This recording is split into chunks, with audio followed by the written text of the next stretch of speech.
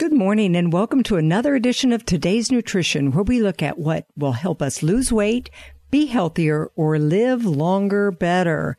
So today it's going to be all about healthy digestion, starting in the stomach with some amazing specialized cells, because everything starts in the stomach. And I'm going to tell you what the stomach does when it's working right, what's going to happen if it doesn't, because if that stomach is not working right, everything after that is going to suffer.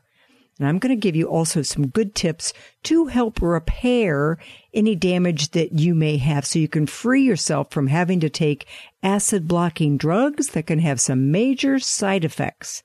And I will tell you about some of those side effects in case you weren't aware of them. First, let me give you a little context on just how digestion is designed to work from the start. It begins even before you start chewing food, actually with seeing and smelling food. You know how your mouth waters when you're hungry and you see something really delicious? There are digestive enzymes and compounds in the saliva that tag and prepare the food and the body for what's coming. Pretty amazing. And hopefully you are eating when you're not stressed, because when you're in a relaxed state, you're going to digest better. Stress just inhibits everything. So starting at the mouth, it's alkaline. It's all about pH. All food and saliva travel down the esophagus and pass into the stomach through a one-way valve. Everything up to this point before the stomach is still alkaline. So when that food enters the stomach, that's when the magic begins. You've got these very specialized cells in the stomach called parietal cells. I'm familiar with them because I was told my dad had pernicious anemia when he was a kid. So I had to dig in to find out what that's all about. So turns out parietal cells do a couple things really important. Helps your body extract vitamin B12 from your food. We all know B12 is great for many things, fantastic energy, feeding your nervous system, and helping you with a good positive mood. Gives you that good clean energy. So if parietal cells don't work right, you've got to take a sublingual B12 or get shots forever. I love my B12. But those parietal cells also make hydrochloric acid, stomach acid. Your stomach is always supposed to be acid. It is supposed to be acid. The levels are really low, too, somewhere between 1.5 and 3.5 pH. When you eat, it's the most acid, and that's really good. It's got to be that. Of course, it's important that you keep the stomach acid in the stomach, not splashing up into the esophagus. That's supposed to be alkaline, not acid. That little one-way valve between the stomach and the esophagus prevents that from happening. If it isn't working right, that's going to cause GERD, gastroesophageal reflux disorder. I'll get to that in a minute. But back to the stomach. If you don't have good stomach acid, all of those nutrient absorption is going to be impaired. This means you don't have good vitamin or mineral absorption. Minerals are absorbed in the digestive tract based on acid pH. Means you will not digest proteins. Fatty acids like omega-3 aren't going to be properly absorbed. You know, it really all comes down to stomach acid. An important note is that hydrochloric acid will not burn the stomach. As acid as it is, I mean, it'll digest everything. That stomach lining actually has a layer that is called the mucus bicarbonate layer. And you can imagine that that neutralizes the stomach acid 24/7 if it is healthy. But if it gets damaged, that's when you get an inflamed stomach. It has lost its protection. Once in the natural scenario, once that pH reaches a certain point, the next valve, called the pyloric valve, opens up and the contents are dumped into the small intestine, where the gooey acid chyme triggers some major good things. And this is really important if you want a healthy gallbladder. If the pH of the stomach is too high, like at 4 or greater, the gallbladder won't provide bile efficiently.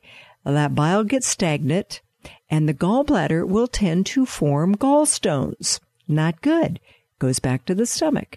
And the pancreas also doesn't release acid buffering enzymes.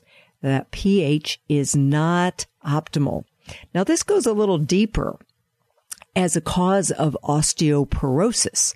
Okay, so once the pH, the pH of the body has to remain within strict boundaries. So if the pancreas is not doing its job at alkalizing the content, the backup is to use calcium from the bones to neutralize the acidity. This is really bad for bone density. Follow me through with this. You're not absorbing calcium because of the lower acidity in the small intestine. Remember, calcium has to be absorbed at an acid pH, and then calcium is being leached from the bones to neutralize pH. Double whammy. You are basically being set up for osteoporosis if your stomach is not working right. Bone density can go back to simple stomach acids not being present.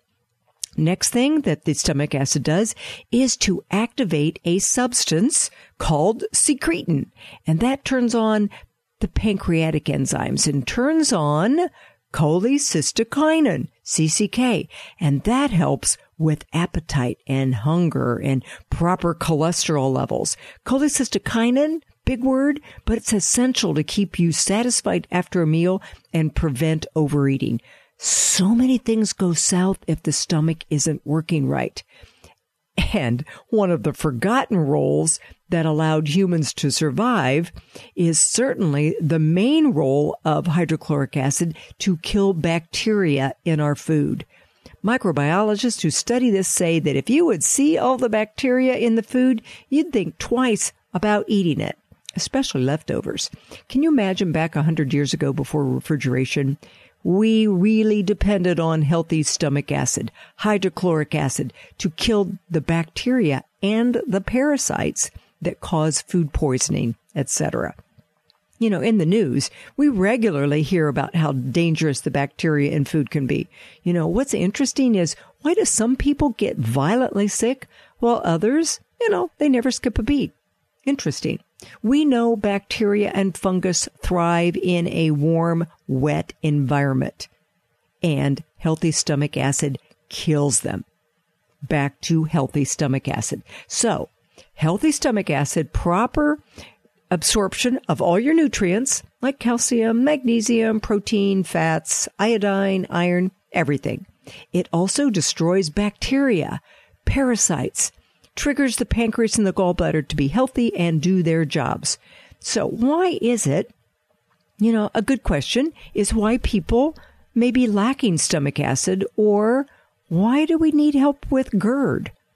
Well, many researchers and physicians are going to tell you that most reflux, ulcers, and other digestive problems are due to either, number one, overgrowth of a certain bad bacteria called H. pylori that destroys the protective layer in the stomach. In fact, I remember this. Australian doctors Barry Marshall and Robin Warren were winners of the Nobel Prize in 2015 for the discovery of H. pylori in the role of stomach gastritis. I remember how Dr. Marshall actually swallowed H. pylori at a medical presentation to the horror of the symposium, all to prove that was the cause of ulcers and gastritis. That act, while it horrified the medical audience, it got their attention. Okay, secondarily, GERD can be caused from insufficient production of hydrochloric acid rather than an excess. High percentage of people do not have much hydrochloric acid or actually are deficient. And that results in protein meats just sitting in the stomach too long, putrefying, and carbohydrates fermenting. And if you've got that putrefaction and fermentation going on, you're producing gas and bloating. Not good digestion happening in the stomach. You get the production of other acids that can burn the stomach. But if indigestion is bad and prescriptions of acid blockers have been made, they're going to provide short-term relief, but they can have long-term effects on your health if you take them too long. Acid blockers were only designed to be used for a few weeks so the stomach could heal. Not healthy for long-term use.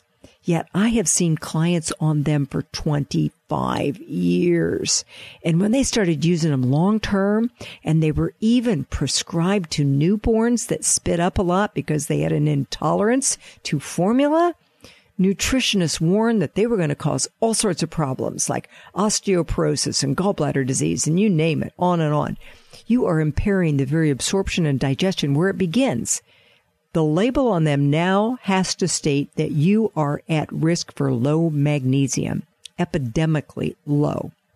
You know, there are a lot of tests that you can run on your stomach acid, but symptoms, you know, you can just about guarantee. If you've got gas and burping and bloating after a meal, if you've got bad breath, body odor, asthma, loss of taste for meat, gallbladder disease, definitely worth checking out. Or if you have food or environmental allergies, this is one that we see so much of more. I mean, it's almost like everybody has one food intolerance or another. And even leaky gut can all go back to the stomach. It really all goes back to a healthy stomach.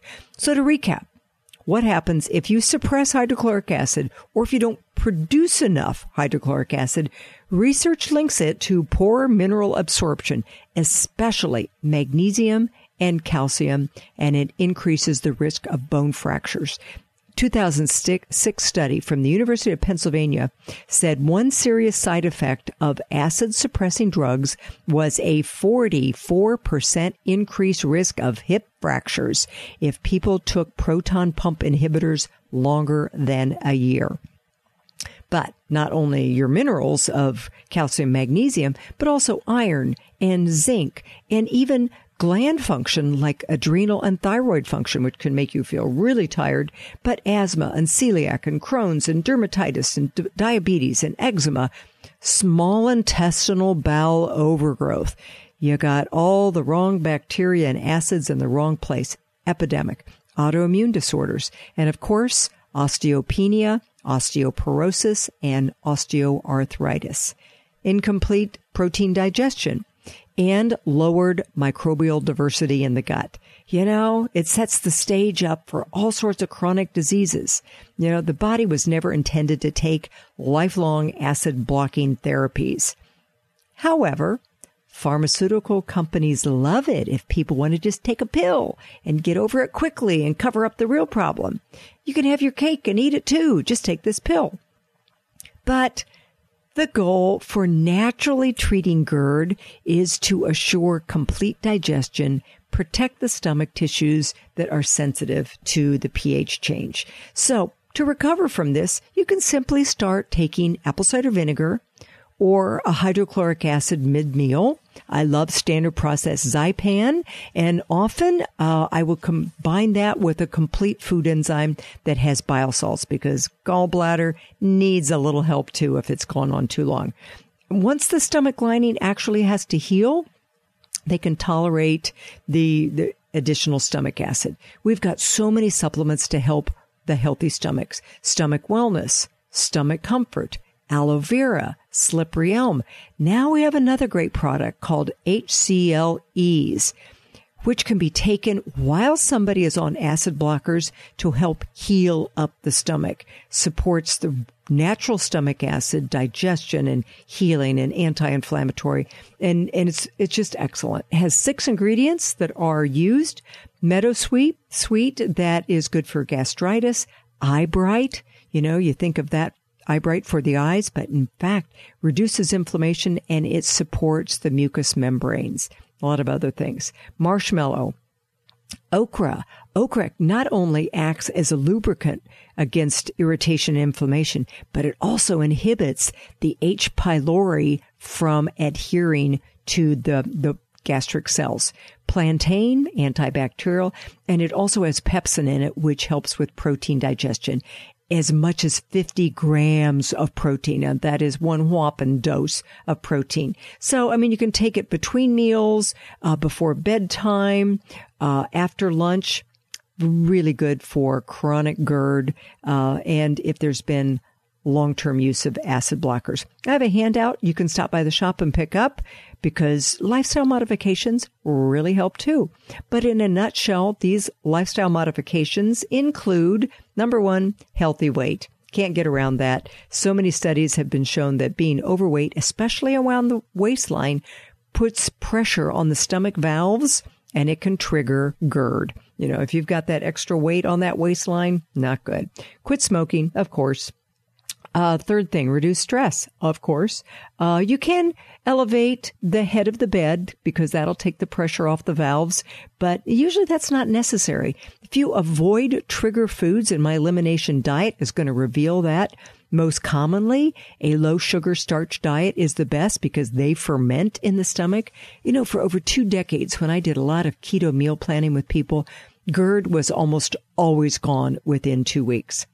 Avoid eating 3 hours before bedtime. Of course, take the enzymes. Eat organic when possible because the herbicides, pesticides, and Roundup that's sprayed on food to dry them out when they're in the field, they kill our healthy bacteria that helps us digest. And intermittent fasting, that time-restricted eating, gives your digestive tract a little bit of time to rest and replenish the enzymes.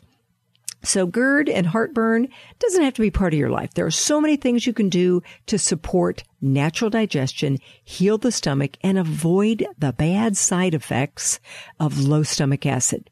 You can have better health when you are simply supporting nature. If you've got questions, stop in or set up an appointment and we can get you started on your health journey. As always, you can listen again to on my website, debford.com, or go to iTunes where it is, you know, up in the cloud someplace. So be sure to like it so it will be shared with others. Have a great weekend and remember, do something really good for yourself.